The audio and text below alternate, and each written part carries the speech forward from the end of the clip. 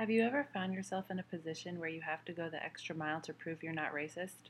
You might think, it's not my problem when people of color are offended by things you inadvertently say or do, but that's why this podcast is here, to challenge you to do better, because when you do better, you know better. Welcome to the Not My Problem podcast. Hey everybody, good afternoon or good morning or good evening. Welcome back to Not My Problem podcast. So today I'm really excited. We have a really special guest for you all today. Today we will be welcoming Dr. Jamila Holcomb. She is going to give us some valuable information about racial trauma, what that looks like, and how it is presenting today. Jamila, welcome to the show. Thank you. I'm excited to be here and talk with you guys. Yeah, thanks for coming on. Can you just give our listeners just a little bit of information about you, your education? Absolutely. So I am a licensed marriage and family therapist, and I practice here in Tallahassee, Florida. And I'm also teaching faculty in the department at Florida State University. So I kind of have a whole bunch of different hats that I wear. But in regards to my training, I did my master's in marriage and family therapy at Northwestern University in Evanston, Illinois. And then I came to Tallahassee to do my doctorate in marriage and family therapy at Florida State, and just stuck around because I love the program so much. Great. Thank you for sharing that. So can you give us, just something to keep in mind, a lot of our listeners are not counselors. Okay. I know because I'm also an LMHC, I'm a licensed counselor, so I know some of the conversation that you and I might have might be a little bit different because, we kind of have an understanding of some of the groundwork of trauma, and we kind of have an understanding of some groundwork that most of my listeners do not have. If I might ask you to, maybe explain something a little further if there's something that I think the listeners might not quite know what we're talking about or might need some further explanation. So if you don't mind, can you kind of start off with giving us an explanation or a definition of what racial trauma is? Mm-hmm. So racial trauma, put simply, is the aftermath of experiencing racism or discrimination. So we can think of it as, psychological pain or emotional pain or even physical pain as a result of experiencing racism. So all of the overwhelming feelings, the anxiety, depression, numbness, anger, physiological symptoms as well, all of that kind of result from consistently experiencing racism kind of encompasses what's called racial trauma. Okay. And now when we talk, thank you, because I know when we talk about the anger and pain, right? So can you expand a little bit on anger and pain? Because I think sometimes people hear anger and think of something like, oh, hey, that makes me angry, please don't do that. And, not really understanding the extent of. Sure. Yeah. And I think, in smaller instances, so racial trauma or like racism just in general can be experienced in a variety of different ways. So when we talk about like microaggressions, certainly we might experience like an anger that you're speaking to, like, hey, I didn't like you saying that, like, that was rude. Yeah. Yeah, that was rude. That was racist. That made me uncomfortable, whatever. So we might experience that in the short term. But when we talk about like anger as it relates to racial trauma, we're really talking about anger that sits with us for a long time, and that really has an impact on our daily functioning. So it's not just I'm angry in this moment, it's that I'm holding on to anger, and that's going to impact how I show up at my job, how I show up within my families, how I think about myself, because of continual types of racism experiences. And I think too, it's worth mentioning, like talking about like, oh, this is something that I've experienced and I'm angry right now, but also taking into consideration generationally.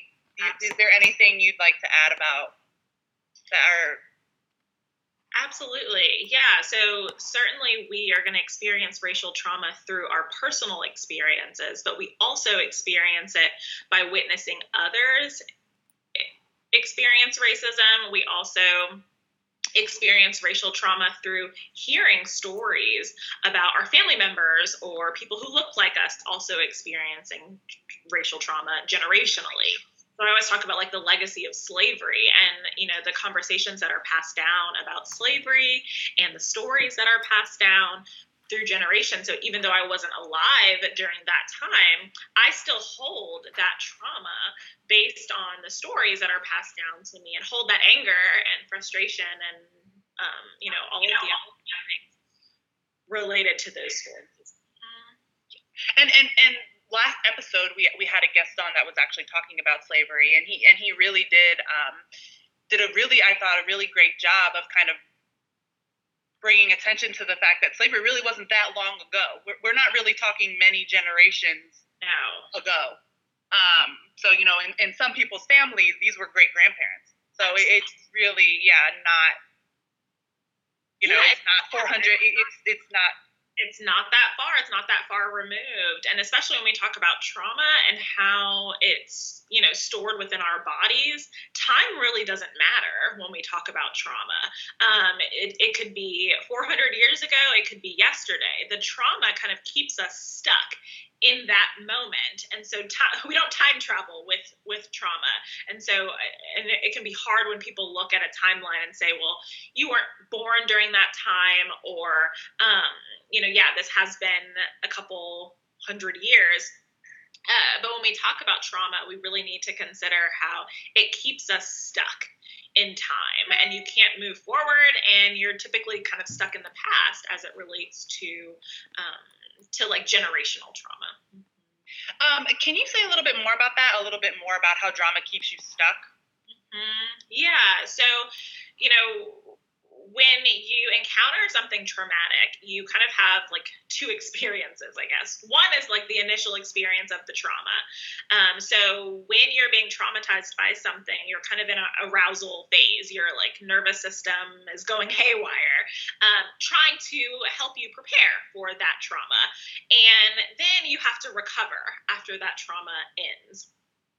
And what happens is if we can't recover in a healthy way or in an adaptive way, then we get stuck.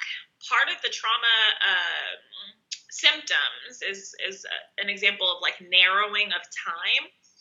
Time just gets really small, and if you can think of it as like binoculars, where when you open them up really wide, that's kind of like our healthy, like adaptive viewpoint or time point. But trauma, like our lens is really small. We get really stuck in that traumatic experience. And so we operate in the present, but our bodies and our minds are still in the past with that trauma.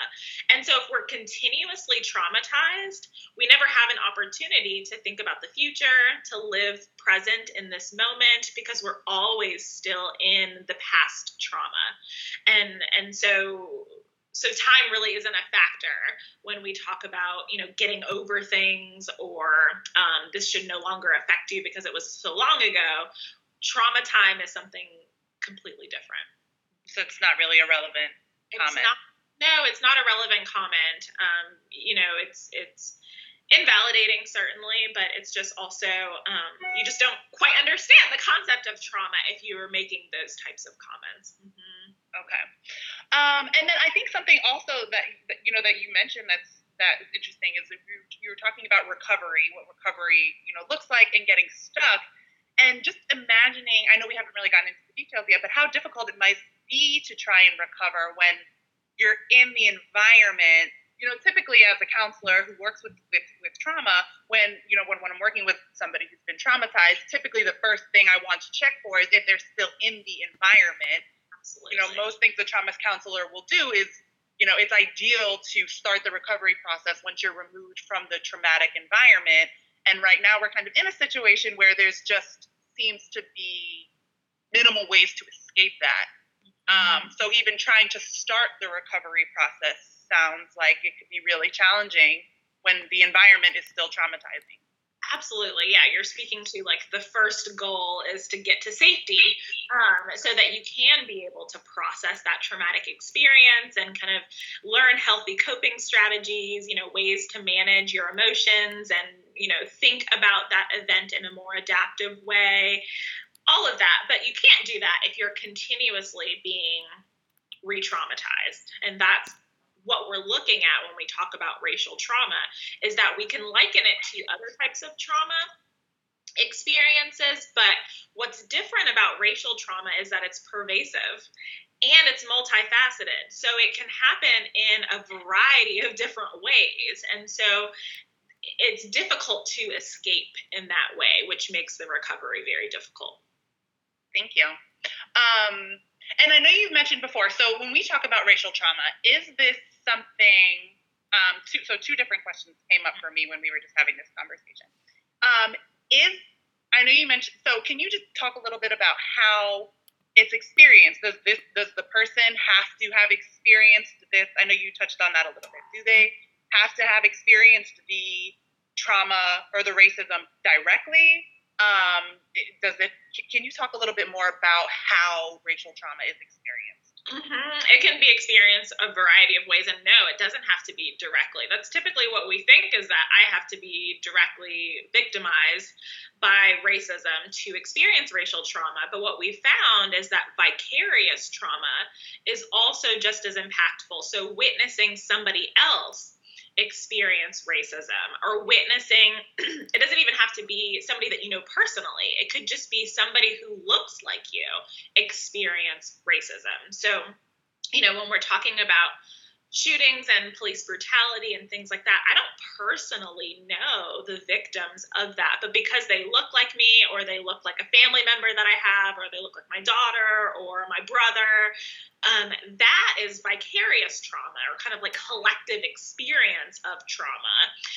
And so that has an impact on our functioning as well. And I think that's less understood, but needs to be understood, because it's a really important part of the conversation when we talk about how to support people who are experiencing racial trauma, is that they do not have to directly experience the trauma. And I think I'm glad that you mentioned that, because a lot of commentary that I hear around conversations like this sometimes involve people making comments like, for example, I just heard a conversation recently, and they were having a conversation. It was two men having a conversation, a black man and a white man, and the white man made a comment to the black man saying, like, how are you even still upset about racism? Like, look at what you're doing. Like, you're making good money. You don't experience racism. This is not your experience. So why are you jumping on board? The police have never shot you. Now, granted, this man has had negative experiences with police, but the police have never shot you, so I don't know why you're making this such a big deal when you're successful. You own a home. Do you have something you'd like to add about people, like, or say about comments like that?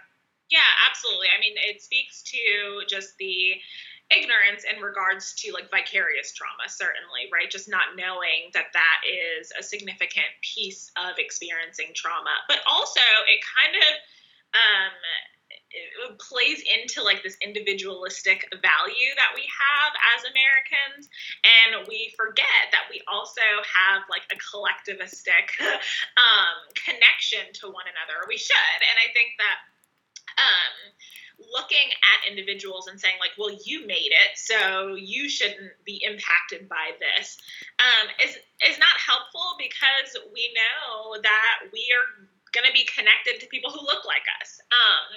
Also, again, then ignorance related to other types of forms of racism, as you said. Like, it may look on the surface that you kind of overcame racism, but that doesn't mean that you haven't experienced it.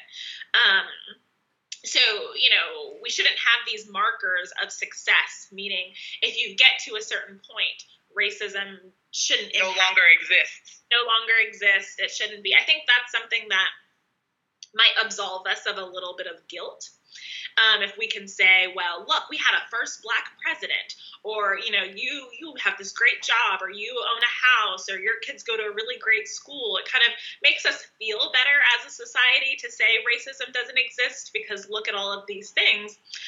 But certainly, as you pointed out, we are minimizing that individuals' lived experiences of racism every step along the way. So I think there's just a lot of complexities within that comment of not understanding trauma time, invalidating that person's experiences, trying to absolve yourself of guilt, or just not wanting to feel like you're a part of a racist system, which we know that we all are. Mm-hmm. Okay, yeah, thank you. And I think too, like, speaking of guilt, I have these conversations quite often, and comments that I hear being made from particularly a white audience is, I shouldn't have to feel, I shouldn't have to apologize for being white. I shouldn't have to apologize, or I shouldn't just be guilty because I'm white. And I think that there's kind of like a huge misunderstanding of I've never really, I haven't found I've never have been asked to apologize for being white. Mm-hmm. It hasn't been something that's ever been asked of me. And I have conversations like this quite often. I go to as many trainings as I can go to. I've never had a person say to me, like, you're white, you need to say sorry. Mm-hmm. Right. However, I do understand, when you talk about the guilt that's involved, and please correct me if I'm misunderstanding, but how I understand that is there's a guilt of kind of like not being ready to really acknowledge how bad it is.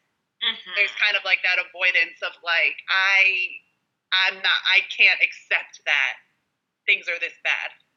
Absolutely. And, it feels, well, one, I think being racist, just being called a racist, or this idea that you possibly could be racist, has become such a triggering term that everybody is like, oh no, not me. Like, I don't want to be in that category, which, we know is because of all of the guilt and shame associated with a systemic form of racism. So I think that if we can all get to a place of, it's not really about whether we're racist or not. It's looking at this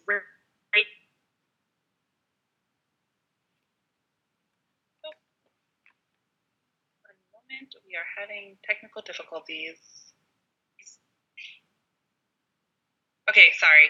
Okay. There was a blip. Everybody, sorry, we're back. Okay, sorry. Can you continue? No worries.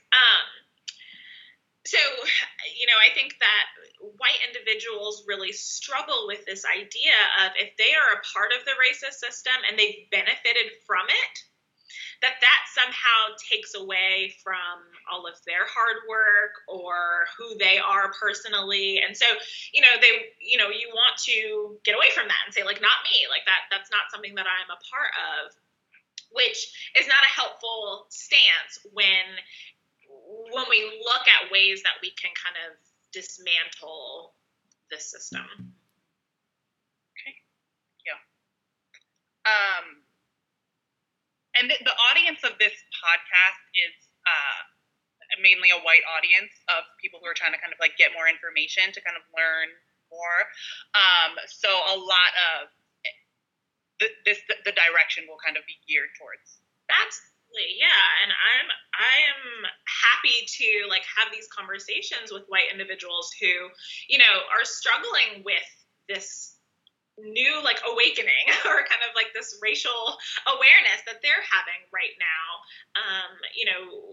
Because we talk a lot about racial identity as it pertains to Black, Indigenous, and people of color, but we also need to consider the racial identity of white individuals and how you develop your racial identity as a white individual, oftentimes in a system that oppresses Black, Indigenous, and people of color. And that is a hard concept to sit with and to acknowledge. And I understand why it brings up a lot of guilt and a lot of shame. Mm-hmm. It is and that's, I think white people seeing themselves in a racial context is just we don't. Mm-hmm. So it's I remember the first time somebody asked me that, like, oh, what does it mean to be white? And I was like, huh? Like, I didn't know. I was like, what do you mean? Like, I'm just, like, I had no way of even knowing how to go about even beginning to answer it. And it really took me some time to really like sit with that question and really come up with an answer. And I find it, you know, like I was saying, like I have these conversations very often, and you know, with people who I'm close with and we're comfortable having these conversations. And I ask, like, what does it mean to be Black? Mm-hmm. I've never had anybody miss a beat with giving me an answer. Like, they're not all the same answer, but there's an answer. They have an answer. Mm-hmm. So I think that would be a good first step. Absolutely. And you're speaking to this idea of privilege, right? Which is also a triggering term where people, you know, don't want to admit that they have privilege, but it's a privilege to not have to think about being white, right? To not have to incorporate that into your understanding every day and into your identity. And so you just grow up and this is just the norm and the baseline for you. But Black children from early on learn that they're Black, and they have to figure out what that means for them and how to interact in the world really young. And so there's no option to not know what it means to be Black in America or what your racial identity means to you, because it's something that is in your face and you have to confront at a really young age. Thank you for sharing that, because I think that is something that I know we're kind of going a little bit down a whole separate road, so we'll get back to racial trauma in a second. But I think that that's something that's really, really important to talk about, because, you know, as a white person, as white people, I don't think that there is not very much. It's just not. Like, you know, I've never had a conversation as a child with like, oh, you know, well, whiteness was just not talked about. Like, it just wasn't really. Race was something that other people had and kind of brought to us, but we didn't really like have race. So, and I've been hearing now, and it's kind of hard to like miss these comments now, because like with the climate of the country, not that it wasn't going on before, but now like everybody seems to be, it's really heightened. And a lot of comments that I have been seeing way more often than I would like are people blaming Black parents for their children feeling discomfort with not with racism, but feel like the comments that I've been seeing are like, well, Black parents are raising their kids to have chips on their shoulder. They're raising them to be angry. They're raising them. So do you have something you'd like to say about that? Or? Yes, actually, this is like my dissertation topic now that we're getting into. So there's this, you know, from, I think in society we hear it called the talk, but in like research lingo, you would hear it referred to as racial socialization. And so these are things that parents do, similar to other types of socialization strategies as you're raising your kids. Black parents are raising their kids with a racial awareness, with recognizing that they are Black. And what research tells us is that this is actually a protective factor for racial trauma. And so it's not that you're developing a chip on your shoulder, but you're teaching your children the realities of how others are going to interact with you, the barriers that you're going to face, the things that you're going to have to overcome because of the color of your skin. And so I think that if we live in this colorblind world, certainly it seems like we're preparing our children for a world that doesn't exist, but that's not our reality. Our reality is that parents have to have these conversations, real tough conversations with their kids in order to protect them. And time again, we see this as a protective factor in terms of how to interact with the police, in terms of, you know, how to love yourself, right? There's so many books, and I see Netflix coming out with shows now of Black actors reading books with Black characters. All of this is racial socialization. It's not just talking about discrimination and prejudice that you're going to experience, but it's also talking about racial pride and instilling pride in your culture and your heritage. And so to the people who say that this is a negative parenting strategy, it's not. It is a protective factor for Black families, and it is something that has kept the Black community alive throughout all of this racial trauma for the past 400 years. And I think this kind of is a good kind of like segue back into the racial trauma conversation. I was reading some research not too long ago, and the point of the research, it was talking about how African American families prepare their children for racism, and it was talking about having those conversations and how that leads to some significant anxiety for children later. Like having those conversations about, like, well, this was the racism I experienced, and, this is what it might look like, and things like that, that they were saying that these things create some significant anxiety and depression for kiddos as they get older. And I thought, reading that research, I thought, wow, this is just so horrible. It's like the option is your child having anxiety or depression, or not, or possibly dying. Not being alive. It's kind of, the options are just horrible. Yeah, absolutely. And so, yes, so what we know is that if there's a lot of conversations only about racism and how you're going to be treated differently and how, the world is terrible and out to get you, that does lead to a lot of anxiety and depression. So we actually have to have those conversations, certainly, but there's a dimension of racial socialization where you're instilling the racial pride and instilling a positive racial identity, and that is the key to kind of combat some of that anxiety and depression. That if Black individuals are able to develop a positive racial identity, that helps them be able to use healthy coping strategies to manage that anxiety and depression that they're going to experience. And I'm glad you mentioned that, because that brings me to other comments along the lines of when we talk about there being pride, right, or when we talk about celebration of Blackness. It seems that it really makes white people uncomfortable. Like, well, why is there a celebration of Blackness? Because if I try to celebrate my whiteness, I'd be racist. Certainly, yes. I hear those comments a lot. And that goes back to the privilege of not even realizing that we've been celebrating whiteness forever, right? And so I think that those comments are coming from just never having these conversations, not realizing that whiteness is celebrated on stage all of the time. And, people give those examples of like the Band-Aid, where the skin-colored Band-Aid is never anybody's skin color or the flesh color Band-Aid except for white individuals, which shows that like everything else is seen as deviant to the norm.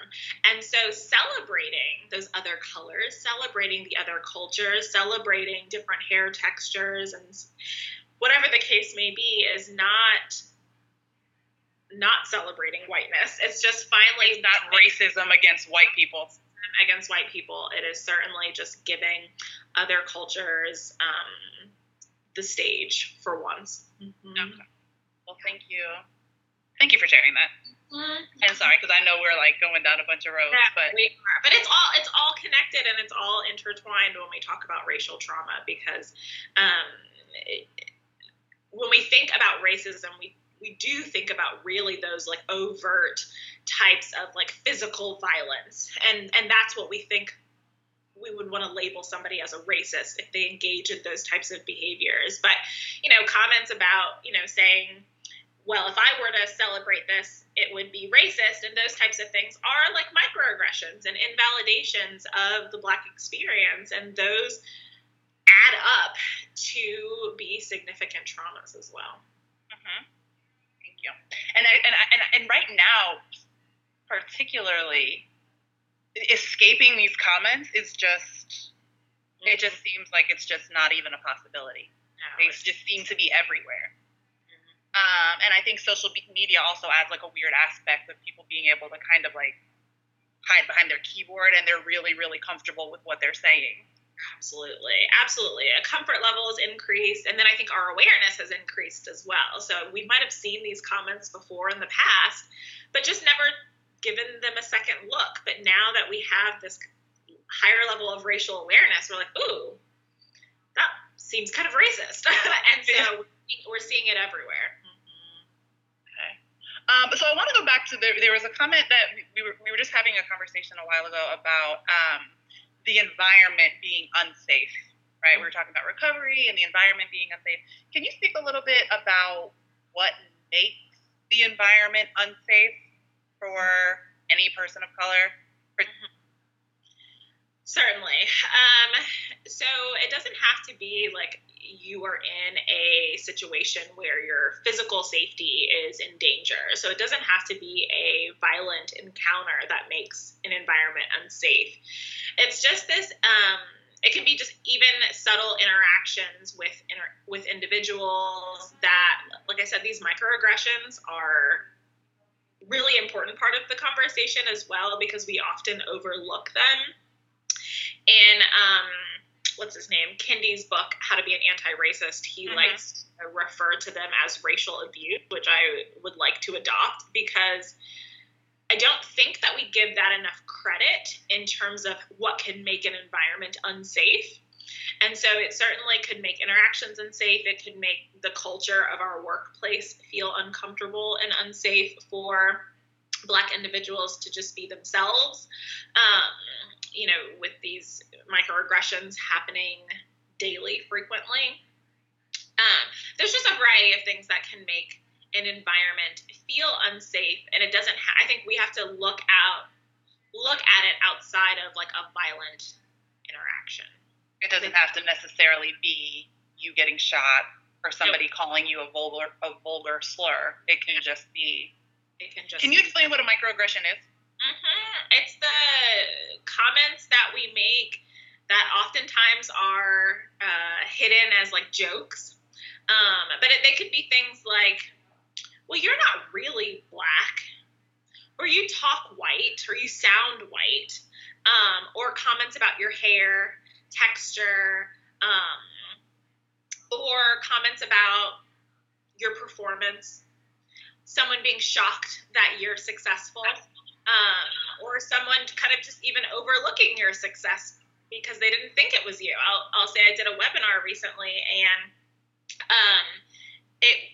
even though my photo was up, that could have easily been missed, but it was just assumed that I was not a Black individual who was presenting this webinar based on my type of voice, I guess. So getting a question of like how many Black people contributed to this webinar when it's like, me, that like I didn't. Just kind of assuming that like something at this level would not be presented by a Black individual, for instance. Like all of these give us examples of microaggressions that are just really, really subtle. I'm thinking of also like sitting next to somebody on a bus and them moving their purse, or them getting up and moving. So they don't even have to say anything. It doesn't even have to be comment. Someone moving sides of the street when you walk by, or following you around in a store. All of those are really, really subtle and can easily be missed, but they add up over time and they take a significant toll on our mental health. Thank you. Thank you for sharing that. Okay, so my next question is, and we touched on this a little bit, but how does racial trauma affect people generationally, and what does that look like? How it affects people generationally. So. Oh, and I'm sorry to interrupt you, but before we get to that, I do want to say, because I know you were talking about vicarious trauma, and something that I think that is important. It's strange to me that there are so many videos of Black men being killed, just out so publicly. I don't think I could say I'd ever turned on the news and saw a white person. Not that it's never happened. I just can't recall a time I've ever personally have turned on the news and then say like, oh, live, here's recorded footage of a man getting shot, and then me actually seeing that happen. So when you talk about vicarious trauma, and with all of these, it seems that there's just so often a video of a Black man or woman being shot or killed or brutally beaten. think that that's worth mentioning, that these things, not only do you not have to experience it personally, but you see it so often, it just seems inevitable sometimes. Absolutely, yeah. And in this age of social media, as you said, it just adds a different layer to this, where these videos go viral and there's not a way that you can escape them. And so for Black individuals, you are, constantly just trying to dodge those types of videos so that you're not, continuously being re-traumatized through what we've talked about as vicarious trauma. But I also will say, the videos going viral are a form of lynching. They're a form of modern day lynching, right? Where they are put on display. There's a reason why we're not seeing other individuals, of different races, their negative encounters with police being recorded over and over and over, replayed over and over and over. Is that there is a element to this that perpetuates the systemic racism as well. And so we're seeing these videos for a variety of different reasons, to not saying to purposefully re-traumatize the Black community, but I'm sure that there is an element of that within this conversation as a warning to the Black community. That's what lynchings were, right? Putting the Black individuals on display so that other people could see what not to do. It also perpetuates the narrative of Black individuals being criminals and doing something wrong. And so every time you turn on the news, then it leads you to believe that another criminal has done something wrong and this is what they deserve. And so there's a lot tied into why these videos are going viral and how it contributes to racism and how it certainly re-traumatizes the Black community. Mm-hmm. Thank you. Yeah, I've noticed that to be something. It's strange that you would see somebody die, and your first thought would be, I'm gonna look up their criminal record. Mm-hmm. It's just a strange. I don't even know how something that happened, if anything. If something happened years ago, what that has to do with you kneeling on somebody's neck for 9 minutes. It's right. Just, yeah. Mm-hmm. So I'm sorry. I just thought that was worth mentioning, just to kind of really let there be a strong understanding of how vicarious trauma can, absolutely, how easy it is to come across something that can be traumatizing without having to have been there or experienced it yourself. Absolutely. Mm-hmm. So I'm sorry. So the question was, how does racial trauma affect people generationally, and what does that look like? Mm-hmm. Yeah. So we talked a little bit about the legacy of slavery and how just conversations get passed down. And so we know that trauma is stored within our bodies. And so I think I talked about that already. But racial trauma then that our ancestors have experienced is passed down through our bodies from generation to generation. So it's not only the verbal stories that you get, but trauma changes our brain chemistry. It changes the functioning of, our nervous system, as I said before. And so that is passed down. And so you get a legacy of, brain structure that is changed, unhealthy coping strategies that are passed down, all in efforts of self-protection and self-preservation from experiencing significant trauma. And, I came across some research that was talking about how Africans do not have high blood pressure at the same levels of African Americans. And I found that to be very interesting. So there's something going on between the relationship of Black America and the United States. There's something going on in that relationship that is causing high blood pressure, which I thought was really noteworthy. Absolutely, yeah. When we look at the disparities in or the disproportionate rates of like health concerns within the Black community. We certainly can liken that to racism. There's tons of studies out there that's trying to figure out what is going on. Why do Black Americans have such high blood pressure, higher rates of Alzheimer's? Like, what's happening within our medical field that we're trying to figure this out. Even within the mental health field, we just see higher rates of different diagnoses.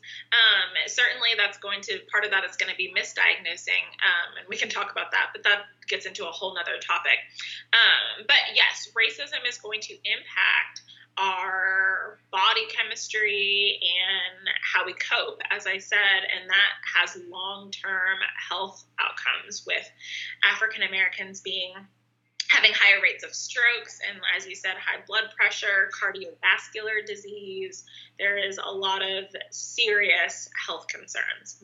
And I even think that we are now aware of the disproportionate rates of colon cancer because of Chadwick Boseman's recent loss to colon cancer. We've seen studies have come out that African Americans are disproportionately more likely to have colon cancer and die from colon cancer. So there's not a lot of explanations for that until we get into the role of racism and how it impacts our bodies. Mm-hmm. Okay, thank you.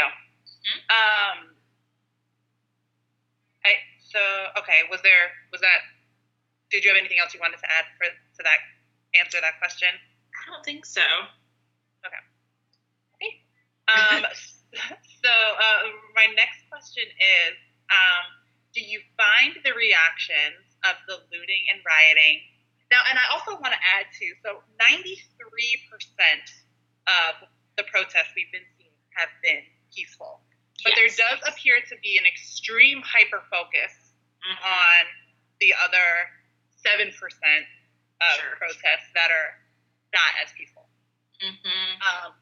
So would you say that you find the reactions of looting and rioting to be an outcome of to be a trauma response? And if yes, why?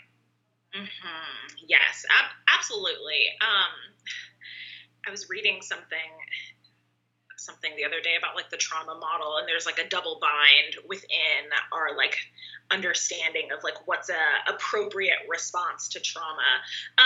But yes, so the aggression, the frustration, all of that is related to victims of trauma not feeling heard. And so, like you said, most of the protests are peaceful, but when I talk about aggression, I'm talking about like yelling of voices and just like feeling strong and passionate about these issues. And so when you've been a victim for so long and nobody is validating your experience, you are going to get louder and do everything that you can to try to raise awareness. And certainly we don't have all of the information on what the violence and things are looking like, and whether it's protesters related to Black Lives Matter or other types of terrorist groups. But certainly what we can say is that if these protests are getting violent, it is in an effort to continue to make noise about the marginalization and victimization of the Black community. So it is certainly a trauma response in that when you have been a victim of trauma, you will do anything that you can to get people to see you and see your experience. People like to quote Martin Luther King all of the time related to nonviolent protests, but fail to talk about his other quotes of, riots and, protests being the language of the unheard. And so the reason for this is because historically, the experiences, the lived experiences of the Black community have been invalidated. Yeah. And I think, too, people quoting Martin Luther King and really advancing his, I see a lot of comments like, he was peaceful, and yes, and he was assassinated and assaulted, like, several times. Yes, absolutely. So I don't think peaceful's great. Absolutely. But it didn't keep him safe. He still was not heard. there was still a lot. Absolutely. He still was killed. We're still fighting for the same things that he was fighting for, generations later. So the peaceful option, yes, that would be the best way to go, but that doesn't stop people from being killed or just for, the stories to be invalidated, the experiences to be invalidated. Yes, thank you. So next question is, knowing what we know about racial trauma, what would you say to people who say it's horrible that the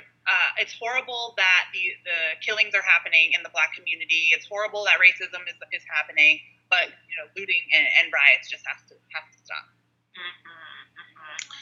So I liken this to just a form of gaslighting, which is really trying to invalidate or make somebody feel crazy for their experiences. We would never say, I'm so sorry that you were sexually assaulted, but how you're coping with it is just not appropriate. So when we flip the types of traumas, I think we can see how kind of ridiculous that sounds. So it's a form of racial gaslighting, really invalidating that experience, not taking racism seriously, and putting property and businesses, like the livelihood of the structures, over human lives. And so those things can be replaced. Certainly we have insurance for those reasons, and not advocating for the destruction of property, but human lives can't be replaced. And so when you say, yeah, racism is really bad, they shouldn't have been killed, but like these poor businesses, you're placing the businesses above the lives of Black individuals. So I just would really, ask people to look inwards at themselves and say, why are you more outraged about businesses being looted or protests turning violent than people being murdered?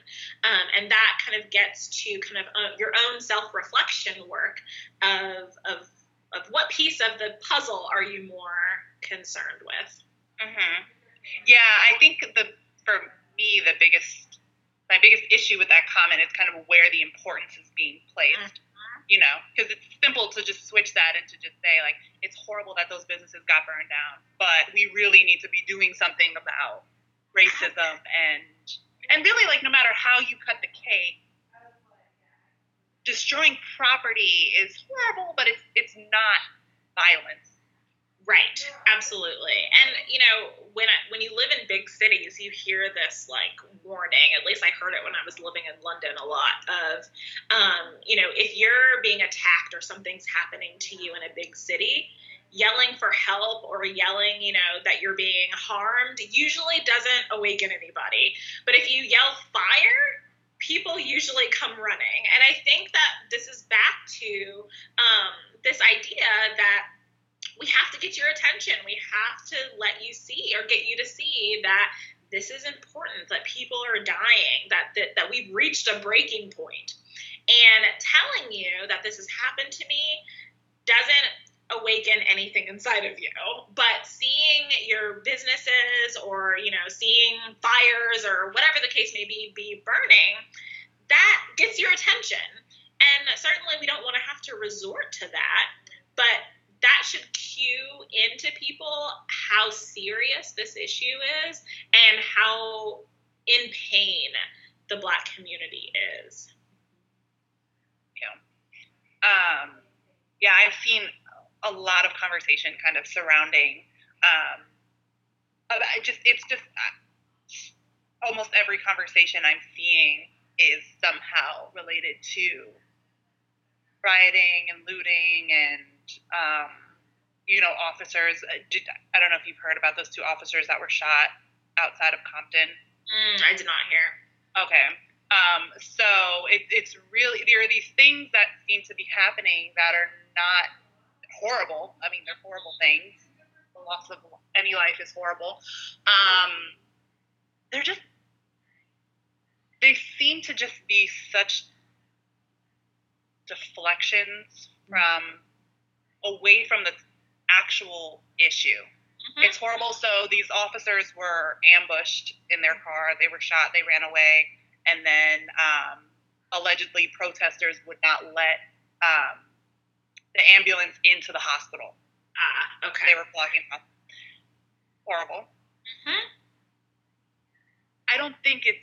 I know it's not happening at a rate anywhere near the numbers we're seeing for racism. So it's just odd to me when people hop onto these random things that are horrible, but then somehow allow that to be the face of Black America. Yes. And dismiss what's actually, it's horrible that those things happened, but to kind of latch on to that, like I said, 93% of these protests, I think it's something they were saying like there are 70 Black Lives Matter protests a day in the United States right now. And I just, it's just strange to me that these narratives are getting latched onto so strongly, and it's like people are really having a hard time even seeing anything beyond that. And I think hearing 93% of them are peaceful really kind of ruins the narrative that they're pushing. Absolutely. Well, it's not strange because it maintains the status quo, right? Like it keeps us in a place to say racism doesn't exist. Look at the Black individuals that are criminals are doing, really horrible things, and let's keep the focus there because that's what we're comfortable with and that's what we know, instead of having to unlearn what we know and relearn or just re-see the world in a different way and look at how all of us are interconnected within this very unhealthy system that's not working for anybody, right? It's really not working for a lot of people. I think, there might be a very select few of people that are benefiting from it. But if we really look at how like the system of white supremacy and just like overall like oppressed system, it's not functioning well. And if we know anything about systems, they're going to work really hard to maintain like the status quo, even if it's not working well. And I think that's what we're seeing right now is just the change feels so uncomfortable and is just out of the norm that people are going to hold on to anything that they can to just maintain a sense of normalcy, even if normal is not okay. Mm-hmm. Okay. And my last question talking about, like, I know you were mentioning like criminals, and is there anything you would want to say to anybody whose comment is, and I know this is kind of like super off of racial trauma, kind of like down another road, but I can already hear the questions. Sure. So do you have anything you'd like to add to people saying anything along the lines of like, well, Black people are committing more crime, or we're seeing Black people be stopped so much because there's high crime in their communities? Mm-hmm. Yes. There's a lot that I would like to say. And, I think that we have to really look at our biases and try to understand why it is that the Black community is perceived as committing more crime. So this like idea of Black on Black crime gets thrown up a lot. That's a whole nother podcast. Yeah, a whole nother thing.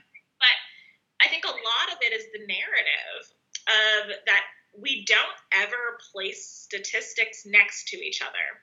We simply just place negative statistics about the Black community up to further our bias, to further this image of Black individuals in Black community being criminals. And so I just would really challenge people to get more evidence and education because, things like Black on Black crime don't exist, in the sense that we commit crimes against people who we're close to, and we are segregated still in this country. And so Black communities are often largely 99% Black. So you're going to commit crimes against people who are within your same environment.